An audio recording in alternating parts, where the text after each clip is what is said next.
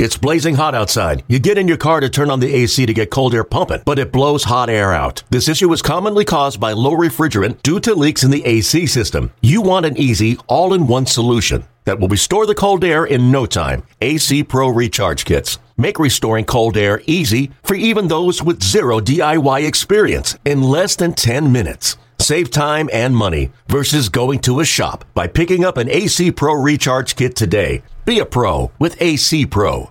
The Rays and Red Sox gathering together on Sunday, Mother's Day, and the celebration of cancer survivors throwing out the first pitch. The Rays would break this one open in the later innings. Top of the seventh, they lead 3-2 with Evan Longoria at the plate.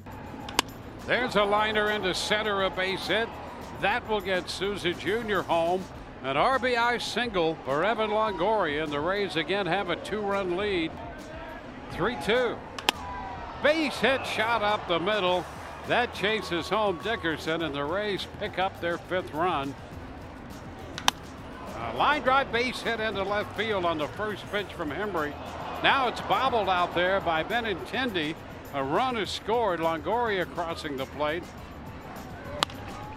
Base hit into center field. Sucre will drive in Beckham. The throw cut off, and the Rays have another run. Now here it comes. There's a high drive deep in the air to left field. Benintendi back to the monster, looking up, and it's gone. Home run.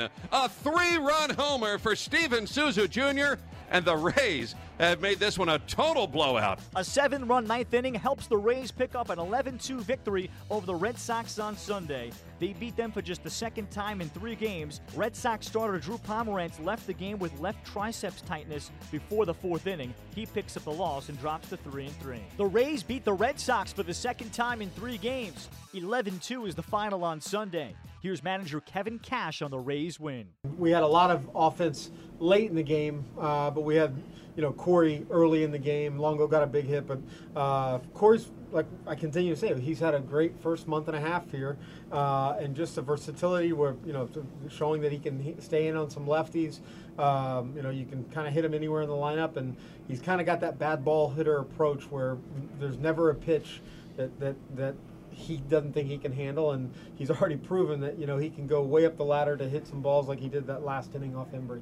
You talked about battling the elements, but what are your thoughts on winning the longest game in club history? I didn't know that, but I'm excited. It's much better than losing the longest game in club history. Hey, you mentioned Colome. Erasmo, he did a really good job. Yeah, he did. Erasmo was outstanding. Look, the bullpen came in and really did some good things. Erasmo, like you said, Colome, obviously. And then Alvarado, he continues to come in and throw strikes. Tough play there with Ramirez to Longo, but he's putting the ball in play. And I think it says something about Ryan Stanek to come in and fall behind 3-0 and settle back in and get, enforce some contact. It sounds weird to say, but you really kind of won that game because you bullpen. Yeah, but there's no doubt. We were able to piece it together. Erasmo came in and really quieted things down. And then I think we tacked on another run there. That helped. But the 8th inning was done by the bullpen. It was a tremendous job on 2 young guys and 1 veteran. Kevin, is it safe to say when you're going through a day like this with this weather and as it's grinding along, if you don't win, you guys in a real lousy mood, kind of match the weather? Yeah, I think so, especially having to go get on a plane. And look, the guys, they kind of sucked it up out there. And I know both teams did it, but it still says something that we kept our focus enough to find a way to win a ball game.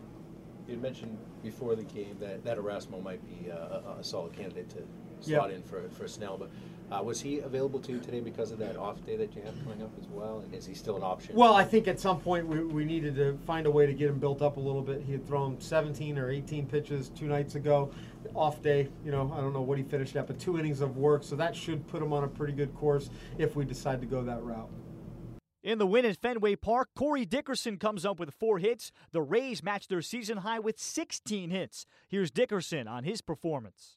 We thought the game at least would get delayed today, and really, for my sake, I wanted to play this game. I wanted to play this game for my wife, my mom, all the mothers out there. I think we're all ready to go because this day means a lot to all the moms, and we wanted to go out there and perform well.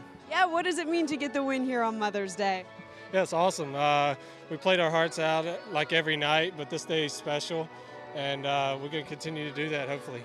Looking late during this game, 7 runs in the 9th. What do you make of what the offense was able to put together?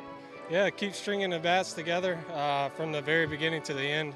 That's how we're going to get anywhere in this season, and we'll continue to do that and pick each other up through the hard times and, also through the good times, keep cheering one another on and, on to the next one. So.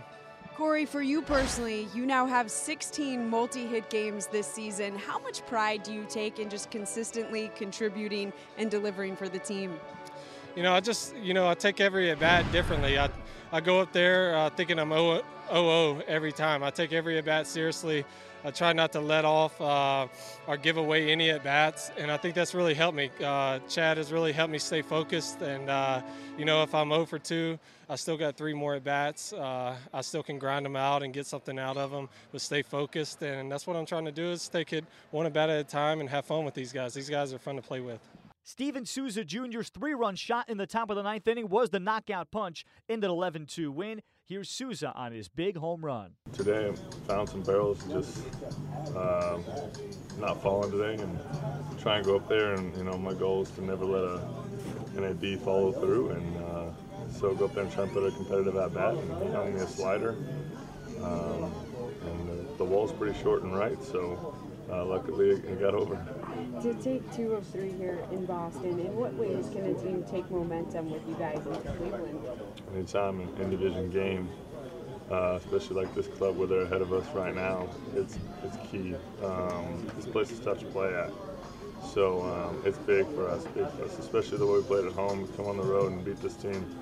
Hopefully we can take this one forward because we've got another good team ahead of us. Tampa Bay tries to keep it going as they visit Cleveland Monday. Boston has a day off before starting a series Tuesday in St. Louis. Hey, Rob Bradford here. You guys know I'm always up for a good MVP story, and one of the best stories is Wasabi Technology. Wasabi is the world's hottest cloud storage company, and it's become the go-to provider for professional and collegiate sports teams, including 20 Major League Baseball teams like the Red Sox and NHL teams like the Bruins and Vancouver Canucks. Even the Liverpool Football Club is getting in on the Wasabi action. So, why is Wasabi the MVP? Well, Wasabi was purpose-built to free businesses from skyrocketing storage costs and unpredictable transaction fees that the Amazons of the world are charging. In fact, Wasabi is up to 80% less than those hyperscalers and doesn't charge a cent for businesses to access their data. From Wasabi's AI-enabled intelligent media storage, Wasabi Air, to the industry's only cloud storage service